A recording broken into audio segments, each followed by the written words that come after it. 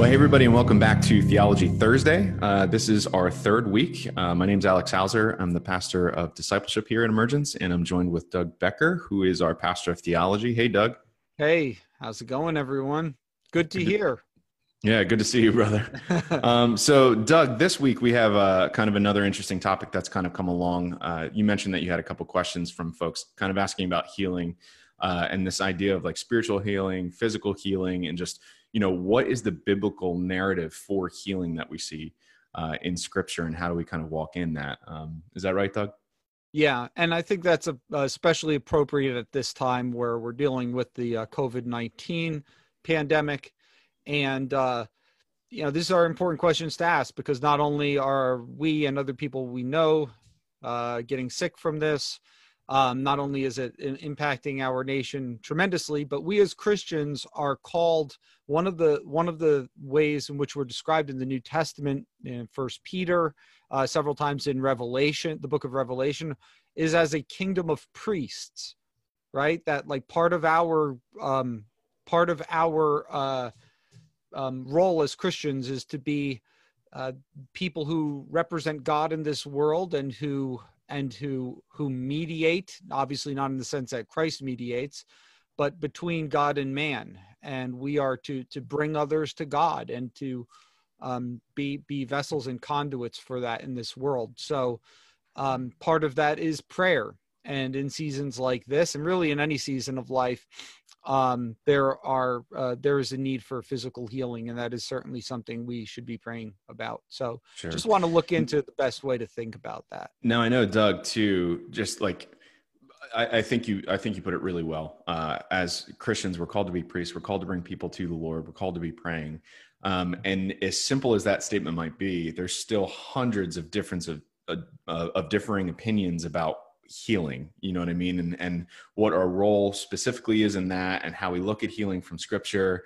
And Doug, I think you prepared some kind of examples from Scripture already too that we can kind of take a look at. Mm-hmm. Yeah. You want to dive into them?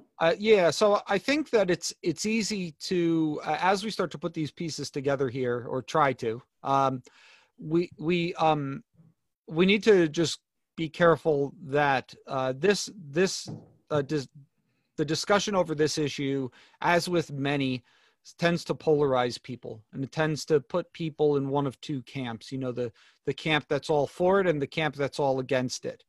And it may be that one of those positions, one of those extremes is correct. But I think that when we look at the biblical data, we see that the truth lies somewhere in between, as it often does. And that's the thing, is that when you are working on, your doctrine, on what you believe about things, you want to do your best to take into account all the data. You can't just say, here are the kind of the proof texts, or the favorite texts of one position or another.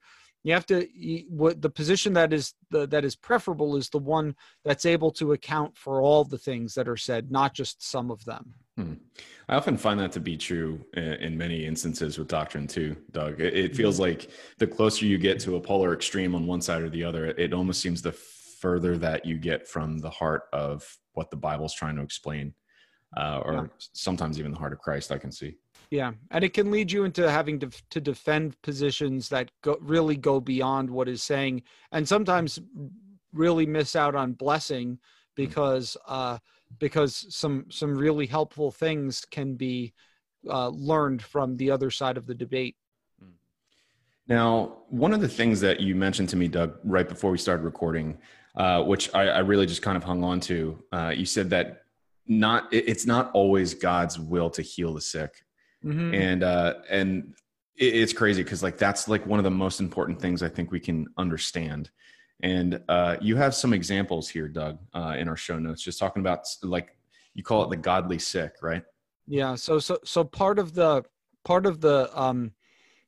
scriptural data that has to be brought to bear on this is the fact that in the New Testament times, and I say New Testament times because obviously it's all throughout Scripture. Healings do happen throughout Scripture. In the New Testament times, we know that gifts of healing were particularly active. There's no kind of orthodox Christian position that would deny that. And even then, when we know that there were gifts of healing active in the church for sure, and I would argue that we know that to be the case today as well. But even then, we know that there are examples in the New Testament of people who were sick who were not healed, even though there are many that were. And these are not people who lack faith or lack godliness. So, in fact, the examples that I'll cite, at least, are all from either Paul's life or his inner circle. So in 1 Timothy 5:23, this is kind of a bit of a famous passage. Paul takes an odd break in the letter to give some personal advice to Timothy. And he says, "No longer drink only water, but use a little wine for the sake of your stomach and your frequent ailments." It's interesting here that now how useful wine actually is for the stomach and ailments, I'll leave that to the audience to determine. Well, Doug, let me interject for a second. Yeah. One of the things that I think I've come to understand is that wine, as similar as it may have been to today's wine, back then was a little different, correct? My understanding of it is that most of the things that are spoken of as wine in the New Testament is significantly watered down by our standards. Yeah, that's what I thought as well. Yeah. Sorry, Doug, go ahead. Yeah, of course. So I mean, the wine thing might be a topic for another discussion. I do have some thoughts on alcohol use, but at any rate, Paul recommends that to Timothy. He doesn't recommend go see someone who's got a gift of healing or something, or you need to pray and believe. Obviously, that's good advice, but that's not the only advice that he's given. So there's a balance here too of using what's common practice or common wisdom at the time, to care for yourself, to care for your own health, to care for an ailment. Yeah, exactly. And there's also examples of Paul commending physical training and keeping your body well and things like that. Every muscle jock's life verse right there. That's right. Exactly. Yeah. Every men's ministry. Talks about. Also, Paul himself, his famous thorn in the flesh, which he talks about in 2 Corinthians chapter 12. In fact, he says he had prayed specifically 3 times for this to be taken from him, but the Lord said no. And this is an especially interesting passage because here you have this thing that he calls a messenger from Satan, right? But it's being used to humble him. It's being used to make him a more godly person and a more spiritually minded person and more reliant on the Lord. The Lord's strength is made perfect in his weakness. So you have this thing that he doesn't doubt is from evil in some sense, but being used by God in his life for immense good, even though he'd rather not have that there. So this is another example of when God did not heal him. And then the final example that I would mention would be 2 Timothy 4:20, where in a passing reference, he says, "Erastus remained at Corinth, and I left Trophimus, who was ill, at Miletus." Again, interesting example of somebody in Paul's inner circle that is not physically healed from an ailment.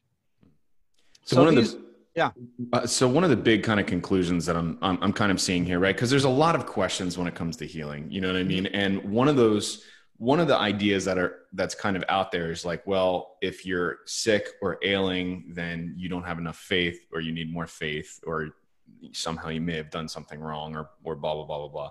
Yeah. But, from these arguments that you're making here from scripture, Doug, it's basically saying, to be ill is not necessarily, a lack of faith, but it is a reality of the fallen state of our world. So I will say that it's not necessarily a lack of faith, but even that I think needs to be a little bit nuanced, right? Because there is evidence in scripture in the New Testament that some sicknesses do result from sin. Right. And when we're told to pray in James 5 for the sick, we're told to pray with a prayer of faith. So if those things are not present, that is a problem. And that is something that could contribute to the situation. Interesting. But assuming that we know more about a spiritual situation or how God heals or works healing than we actually do, I think is where we get ourselves in trouble when we try to make it something that's that mechanical. Mm. Now, the New Testament also talks about gifts of healing as well, Doug. And yes. so, to add another layer to our conversation here, the idea of, the gifts of healing, so to speak. Can you talk about that a little bit? Yeah. So this comes into play in the 1 Corinthians 12, which is the chapter that part of 1 Corinthians 12 through 14, which is a major place where Paul talks about the notion of spiritual gifts. Kind of setting the Corinthian church straight about them, about what they are, what they aren't, and a lot of very helpful stuff in there. But one of the gifts that he names there is healing. And so this does seem to be operative in the New Testament church. But even there are some question marks there. And this is one of the things that we can't know for sure. But one of the strange things about the way that Paul refers to healing in 1 Corinthians is that, as opposed to the other gifts, he alone attaches the word gifts to the beginning of the word healing. Oh, really? Or not to the beginning, but before. In other words, he doesn't just say healings, like he says, the working of miracles or utterance of knowledge and prophecy and things like that right here. He says gifts of healing. And he does that in both places that he refers to it here, in verse 9 and in verse 28, which may indicate that you don't have somebody who's endowed with this kind of permanent authority to heal. Like, whoever I pray for gets well. Right. But rather that the Lord, through particular individuals, tends to heal people that they pray for. But again, it's the mechanical view of it that I think can get us can kind of take us beyond what Scripture says. Sure. Now, Doug, there's always the underlying question, right? And tell me if this is too much of a rabbit trail, but there's always a big question when we talk about spiritual gifts in the New Testament. And the big question that kind of goes out there is, did the spiritual gifts actually cease? You know what I mean? Do they still exist today? Yeah. So the specific way that it's often referred to, so I don't really even know of any church that would say that all the spiritual gifts have ceased, right? Like, even churches who think that who do take what's called the cessationist position will still do spiritual gifts tests, and right, to find out if someone has the gift of teaching or the gift of administration and things like that. Kind of these quote unquote safer gifts, these gifts that don't apply miraculous things going on. And even though, some people would take issue with the word miracle being used for them, but I think we get what we mean, right? They lie outside the bounds of ordinary human experience. And particularly, usually what is referred to when we talk about these kinds of gifts will be the gifts of prophecy, the gifts of, oh, you have ice cream? That's great. Lacey has ice cream here. Okay, go to mama. Most important part of Theology Thursday right there, the fuel to get through the actual videos of the ice cream. Sale on Turkey Hill ice cream right now at ShopRite.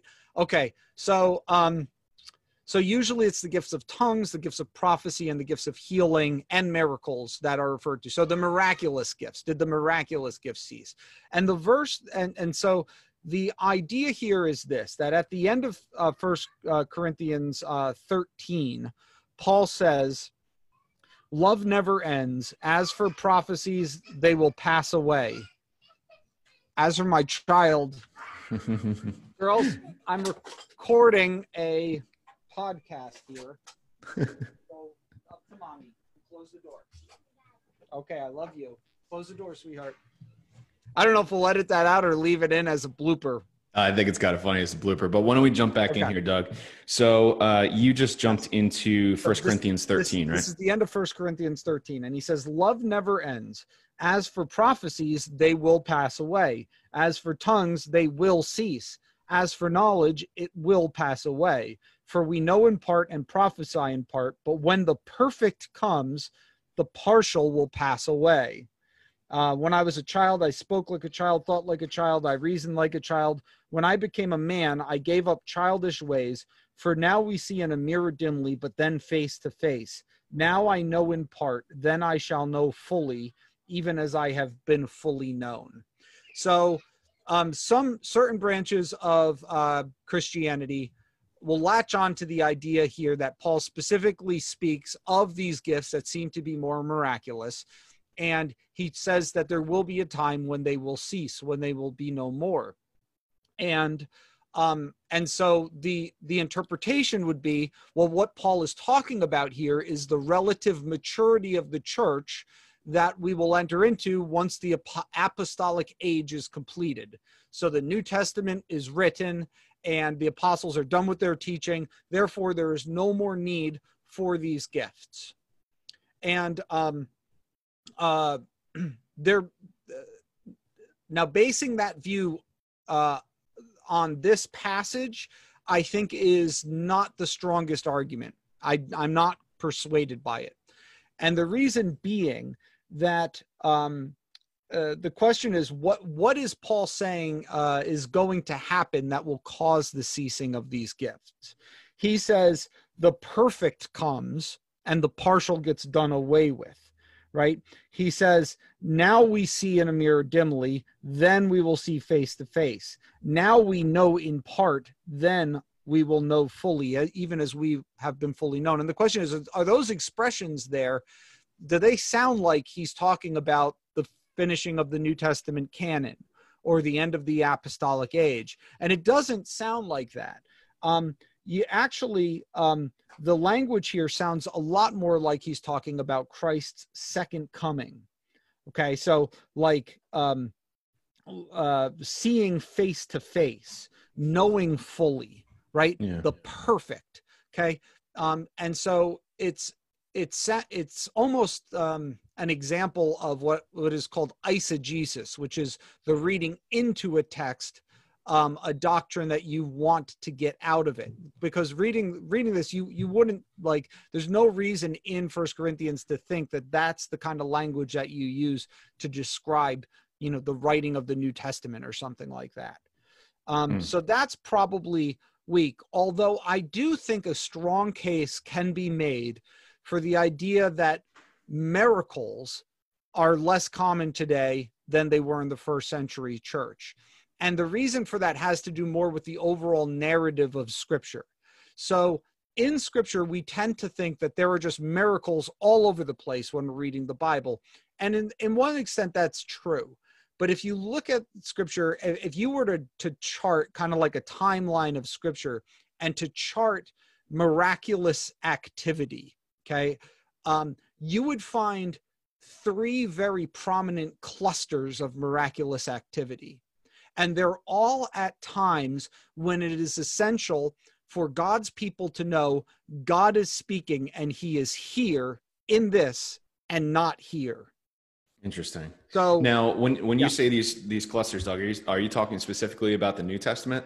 No, I'm talking about the entire Bible. So okay, two are actually in the Old Testament. So that's what I was wondering. So you're actually clumping together very specific eras. Should I use that word? Yeah. Times. Yeah. So specific times in Scripture where God is clearly showing his presence through miraculous goings on. And part of the narrative of Scripture is that you are to know that God is speaking now. And that is the Exodus from Egypt and the revelation through Moses, right? Where people are being taught essentially what God is like, what his laws are. And you have all these people trying to kind of question Moses's authority and things like that, right? Like you have the example with Miriam and Aaron and all the situations like that. Tons of signs and miracles being done there. Okay. The next time you enter into that phase, you see this would be around the ministries of Elijah and Elisha, these prophets whose ministry especially involves miraculous things happening. And what's going on in Israel's history? Well, this is the time when the northern kingdom officially makes the worship of Baal the state religion. Interesting. So right, so the Israelites are worshiping different manifestations of this deity throughout their history. I mean, they first encounter him in Moab with Baal of Peor, and that's detailed in the book of Numbers. But now the king Ahab, having married this Phoenician princess Jezebel, actually brings her chief deity and makes him the chief deity of the northern kingdom.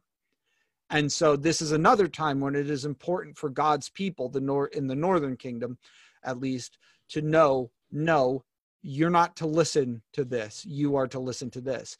And then the other time, of course, is through the ministry of Jesus and the apostles. So a good case can be made in kind of like a along redemptive historical lines that we would expect miracles and signs to be more common during that era than in the era in which we live. Although, of course, this is not an airtight argument for one position. Rarely do we get things like that. One could always say, well, isn't that important in our age too? Now you see all the stuff going on in the media, and right, you can always make that kind of argument. So it's not kind of an airtight thing, but I'm just saying, biblically speaking, we would have good reason to think that there are certain upticks in miraculous activity at certain points in the Bible than there are at others. Interesting. Yeah. Now, so what role do we kind of play in this, Doug? Because, as Christian, we talked a little bit earlier in the video, just like we are called to pray, we are called to minister to the sick, to the ill. And, the kind of bigger question that you just answered to a little bit is whether or not I have a gift of healing.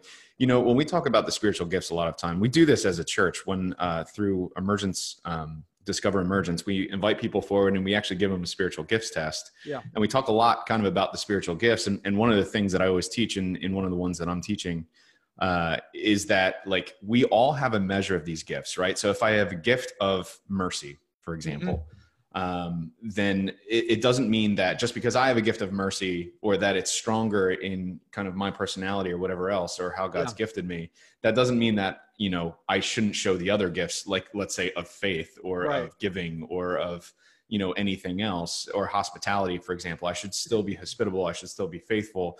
I should still give faithfully. And just because somebody else has a gift of this or that doesn't mean I don't, or so on and so forth. And so when it comes to the gift of healing, you know what I mean?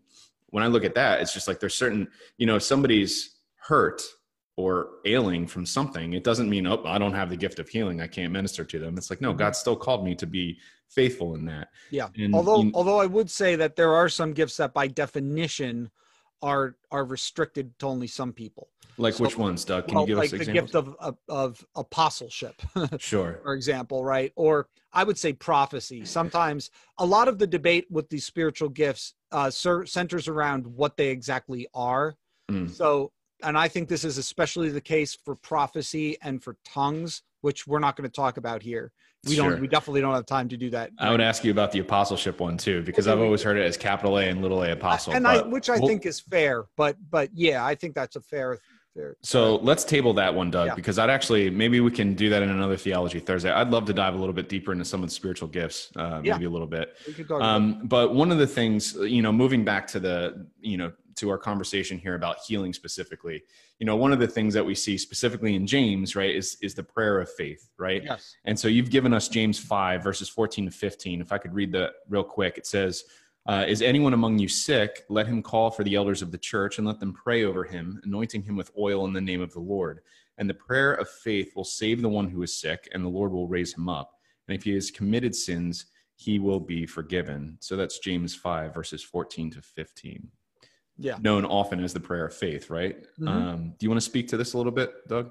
Right. So those of the cessationist camp, right, who are a bit, I don't want to say skittish about healing, but I guess I just did, would argue that James is actually referring here to spiritual illness, because sick can mean weakness.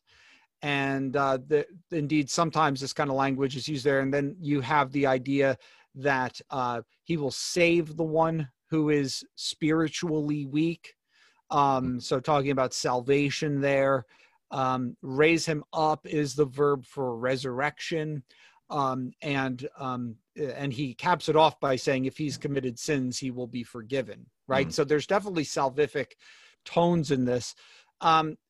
I tend to be, and I think most commentators that I'm aware of on this tend to be a little bit skittish about that interpretation, just because usually when the New Testament uses the word sick, if it's referring to something other than spiritual sickness, it will qualify it. So it would be like weak in conscience would be an example of that expression, or something like that, right? And James seems to be very dependent on language from the synoptic gospels, Matthew, Mark, and Luke. That's, trust me on that one, but he is. You could see that even in a lot of the themes he brings up. And their sick and save is always physical. Save is not a word that the synoptic gospels use for, salvation in Christ. It's interesting. So Doug, if I'm hearing you clearly, you're making an argument for this as physical. Yes. Healing. Am I hearing you right? I think so. Yeah. Okay. I think, although, maybe it's the other way, it's not, a lot of these arguments are not drop dead. I'm just saying, in probability, it seems to me, as it seems to most evangelical commentators of which I'm aware, that this is physical sickness it's talking about here. And in such a case, it says that the elders of the church, those who are spiritually mature and are recognized as this by the church as the leaders of the church, should come and pray over them and anoint them with oil. And the anointing with oil there is, probably not like a medicinal thing like you get in the Good Samaritan, but it's probably like a kind of like a consecration to the Lord kind of thing. Now that doesn't mean, we note also, for example, that the apostles, when they're sent out in Mark 6:13 by Jesus to heal and things like that, are anointing the sick with oil. So this is kind of like a religious practice. It seems to be, yeah. It seems to have religious symbolic significance. Okay. It's not a mechanical thing. There's a lot of healing that takes place in the New Testament where, as far as we know, oil is not involved. So it's not as if like you have to do it this way. And I think we need to be careful to be on guard against kind of almost magical use of oil. I know sometimes, that we have to be on guard against, I think, superstition. But this is one of those things where I think, like, even though I don't really understand it, I see this as a clear place where the Bible tells me to do something. And even though I don't quite understand it, I'm going to do it. So sure. Me and one of the other pastors from our church visited a sick woman in the Roxbury campus a few weeks ago. And we anointed her with oil, and it's a thing. And probably doesn't mean empty your Colavita over someone's head. We just take some, put it on the forehead. We're not pouring it, but I think that's this. It's not unbiblical to do that, and talks about having faith in this passage. And so I'm going to have faith that what the scripture says is important and is an important passage. Sure. So, let me put a qualifying statement out there a little bit too, Doug, because especially on Theology Thursday, the biggest thing that I always get concerned about is a lot of times we're diving into things, as a church, we talk a lot about open-handed and close-handed issues. And I think for these Theology Thursday recordings, we're diving a lot into the second-hand issues, the open-hand issues, so to speak. And, when we look at something like a gift of healing, for example, there are gospel proclaiming, Jesus loving Christians and churches all over who may have differing opinions on this, that still love Jesus, that are still carrying the gospel forward. You know what I mean? Yes. And for us, what we're doing in these sessions is to sit down and look at scripture, and to the nth degree of our ability, largely your ability, Doug, from as well as we can understand this, how should we move forward in a way that's faithful, that honors God, that is worshipful of him, and is good for his people as Yeah. we seek to carry the gospel forward. And I think the nuanced way to say that we incorporate this passage is that we need to be doing this. We need to be praying. That doesn't mean only elders can do it, but especially elders should be doing it. And I think the key here is this phrase, the prayer of faith will save them, right? Now, we might assume that the prayer of faith means I have faith that this person is going to be healed no matter what, because I pray this and the Lord gives me authority, this and that kind of authority. That is the prayer of faith. But I think that that's a bit of a harmful assumption, because what is a prayer of faith? A prayer of faith is faith in the Lord, faith in his will and his sovereignty, where Jesus tells us, you may ask anything in my name and I will do it. And that means more than just slapping in Jesus' name, amen, at the end of it, right? That means according to what I want, according to my will, right? And according to the Father's will, in submission to the Father, not your will, but mine be done. And so the prayer of faith is a prayer that is charged with the way that God tells us to think about our relationship with him, about who is the boss in this situation, about whose will is being worked out here, who works through suffering, who works through sickness, and who works through physical healing. And so we do pray, although, not even explicitly connected with a quote unquote spiritual gift. We do believe that the Lord heals people. We pray for spiritual healing all the time, but we seek to pray with a prayer of faith, which is a prayer that submits our faith to his and submits our will to his. And that's the kind of faith that James tells us the Lord uses to bring about physical healing. I think that's awesome. A couple of years ago, I flew out to San Diego to see some of my family, and my uncle, I don't know if I told you this, cut his arm off. He was working on his house. He was doing some construction work. Yeah. He wasn't tending to tigers. No, Okay. He wasn't, but I've got quite a lot to say on that point as well. We'll save that for another one as well. But he ended up cutting his arm off with a chop saw. It was crazy. And so by the time I landed in San Diego, I was going straight to the hospital, and it had just happened, and it crazy, morbid scene. But his whole arm came off. And basically I get to the hospital, and I'm talking to some of these nurses and doctors, and they're just saying he'll be lucky, if you they're worried about, stopping bleeding and everything else. And, he asked me if I could pray for him, and I'm praying and I'm asking the Lord to restore his arm. You know what I mean? They had his hand, they're trying to get it reconnected, and they're not very optimistic about it. And I'm praying as much as I know how, that God would heal him in some kind of miraculous way. Do I have any idea that he'll do that for sure? I don't know, but I have faith that God loves my uncle more than I do. And, long story short, it's incredible. And I think the surgeons in San Diego Hospital were unbelievably gifted in the gifts of healing, maybe.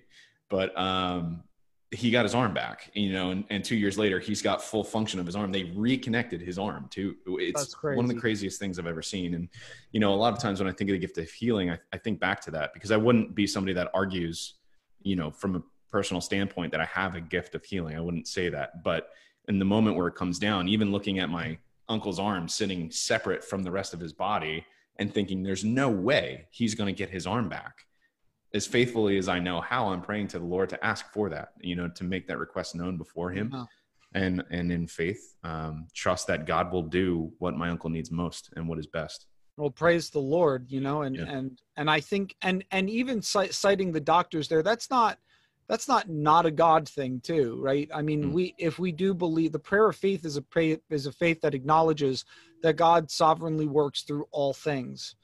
And so even the work, the hard work and learning of doctors, again, my mind is in the book of Joshua, and I see this thing that the people are doing in taking possession of the land. And this is clearly God's work, but they're still having to get out there, and they're still having to fight those battles and everything. And the two are not mutually exclusive, and it's not biblical to think that they are.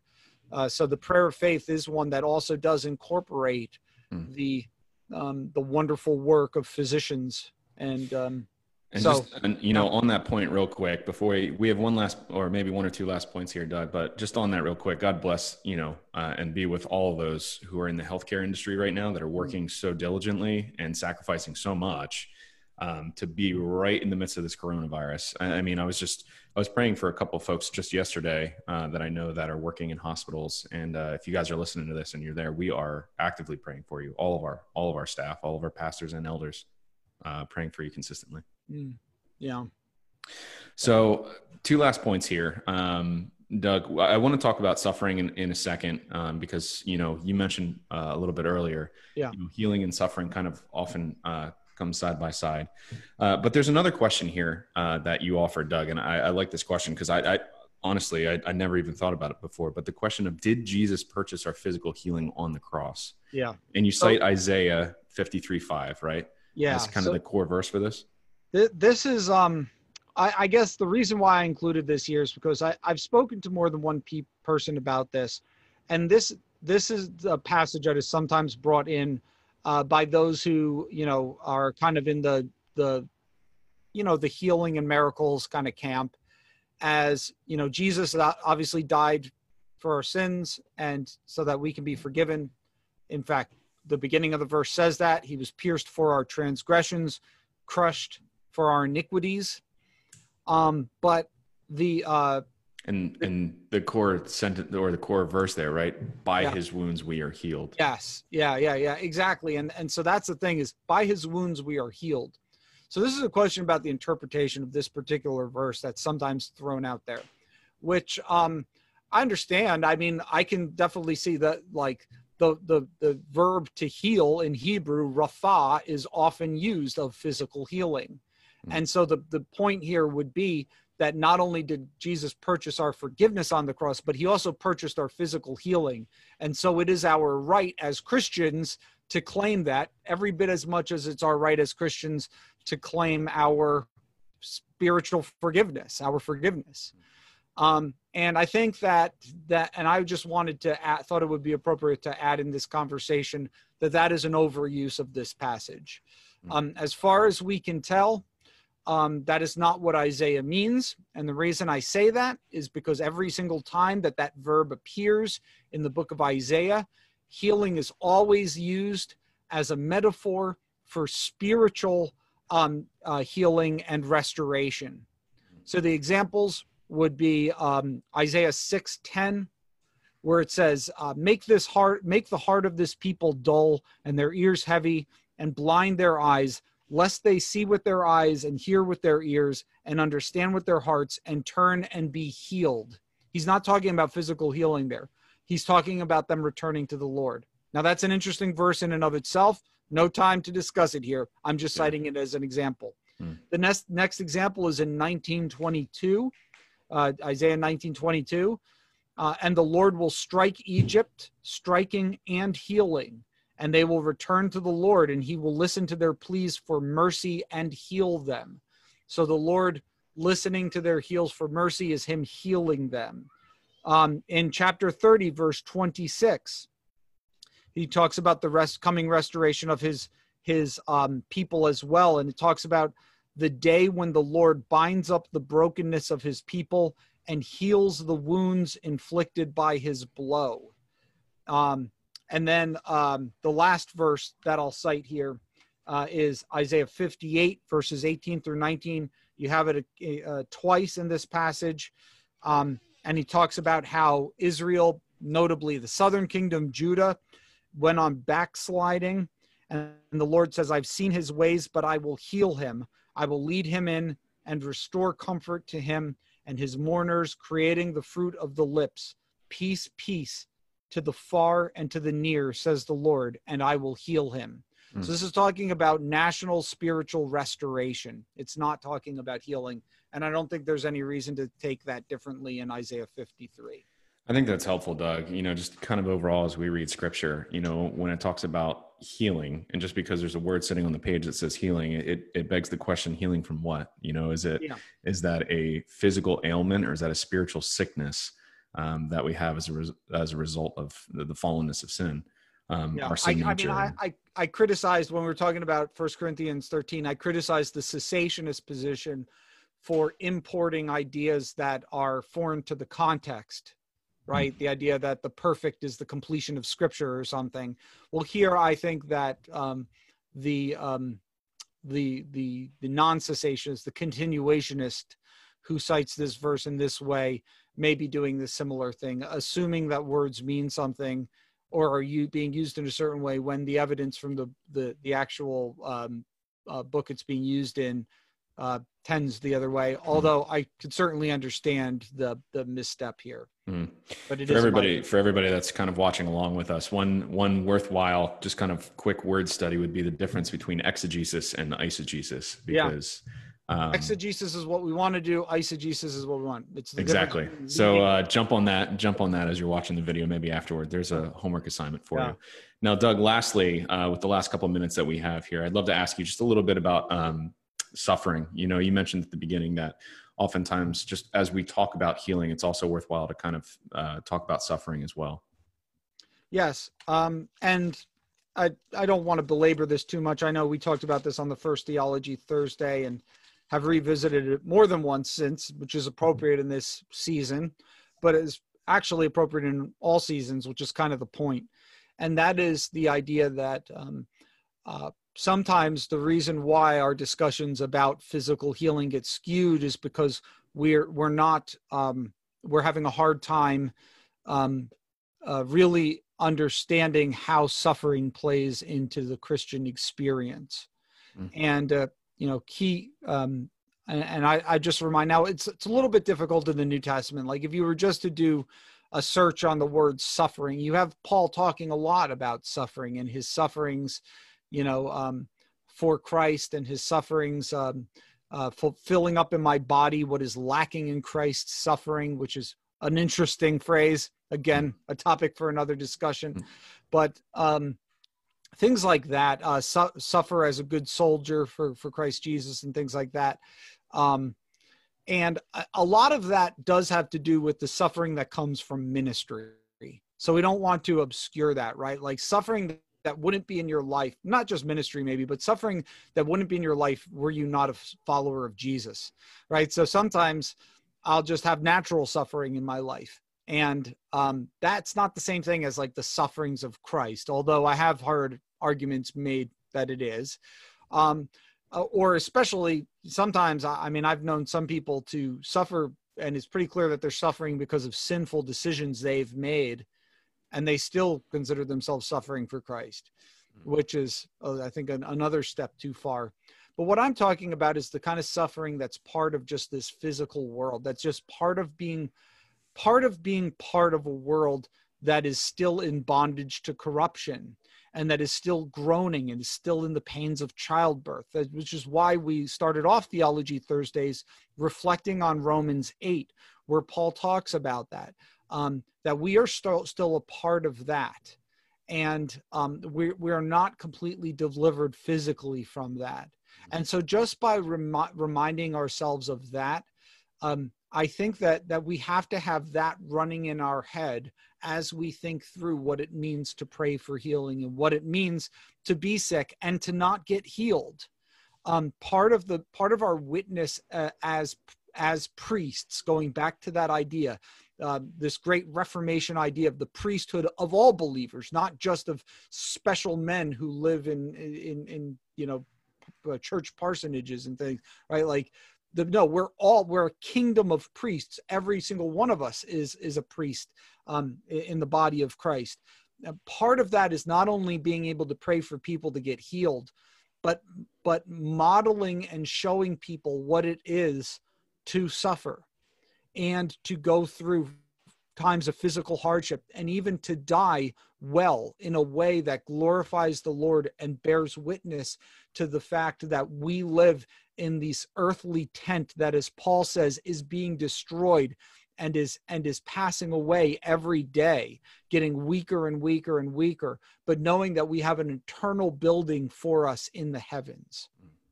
You know, it's interesting too. I think a lot of times God uses suffering to show us, kind of where we are. Because when I, just I think anybody that's been in ministry long enough, when you see somebody that's going through a difficult season or suffering for one reason or another, their faith is almost immediately revealed. You know what I mean? And Doug, to use your vernacular that you just said, suffering well, you can look at someone and see, as they're walking through a battle of suffering or a period of suffering, and you see, their faith on full display if they have their trust in, the great healer in the Lord, and knowing kind of that he's there and he is for us, versus somebody that has their hope in something else other than Christ. And a lot of times in times like this, you can look and see that. And I think, with COVID-19 as well, we can just look around and you can very quickly see kind of what this season of, I don't know if, I guess you could call it a season of suffering, is producing. Yeah, it is. And it's an opportunity to bear witness to Jesus to people. Like, how do you encounter economic hardship, physical hardship, the prospect of physical hardship, social hardship too? I mean, even just being away from one another has been brutal. Yeah. Definitely. All right, Doug. Thank you so much for diving into this topic. Could I ask you to pray for us, Doug? Absolutely. Would you mind praying for healing? Yeah. Lord, we reach out to you and ask that you would transform us through this experience, that we would, in time to come, be able to look back at this pandemic and say, Lord, it was hard, but thank you for what you did in me and in us and in our church and in our world through it. Lord, we reach out to you with the hand of faith, not the hand of sight right now. And Lord, as your word tells us, we who have been entrusted as priests, as your priests, as a kingdom of priests, do pray for physical healing. We ask for those who are afflicted among us and among our loved ones and among those we don't even know, that your miraculous hand, your powerful hand would be at work physically in the lives of the sick, protecting people from this virus, making this virus go away, healing bodies that are being broken by this, Father. Lord, you have always had that power and you have it now. And we ask that you would show us and show this world your power to heal in every way. In Jesus' name we pray in the best way we can with the prayer of faith. Amen. Amen. Doug, thank you so much. Thank you for everybody that tuned in this week. We'll look forward to seeing you in another week with another Theology Thursday. And in the meantime, we'll be praying for you. Take care. Bye-bye.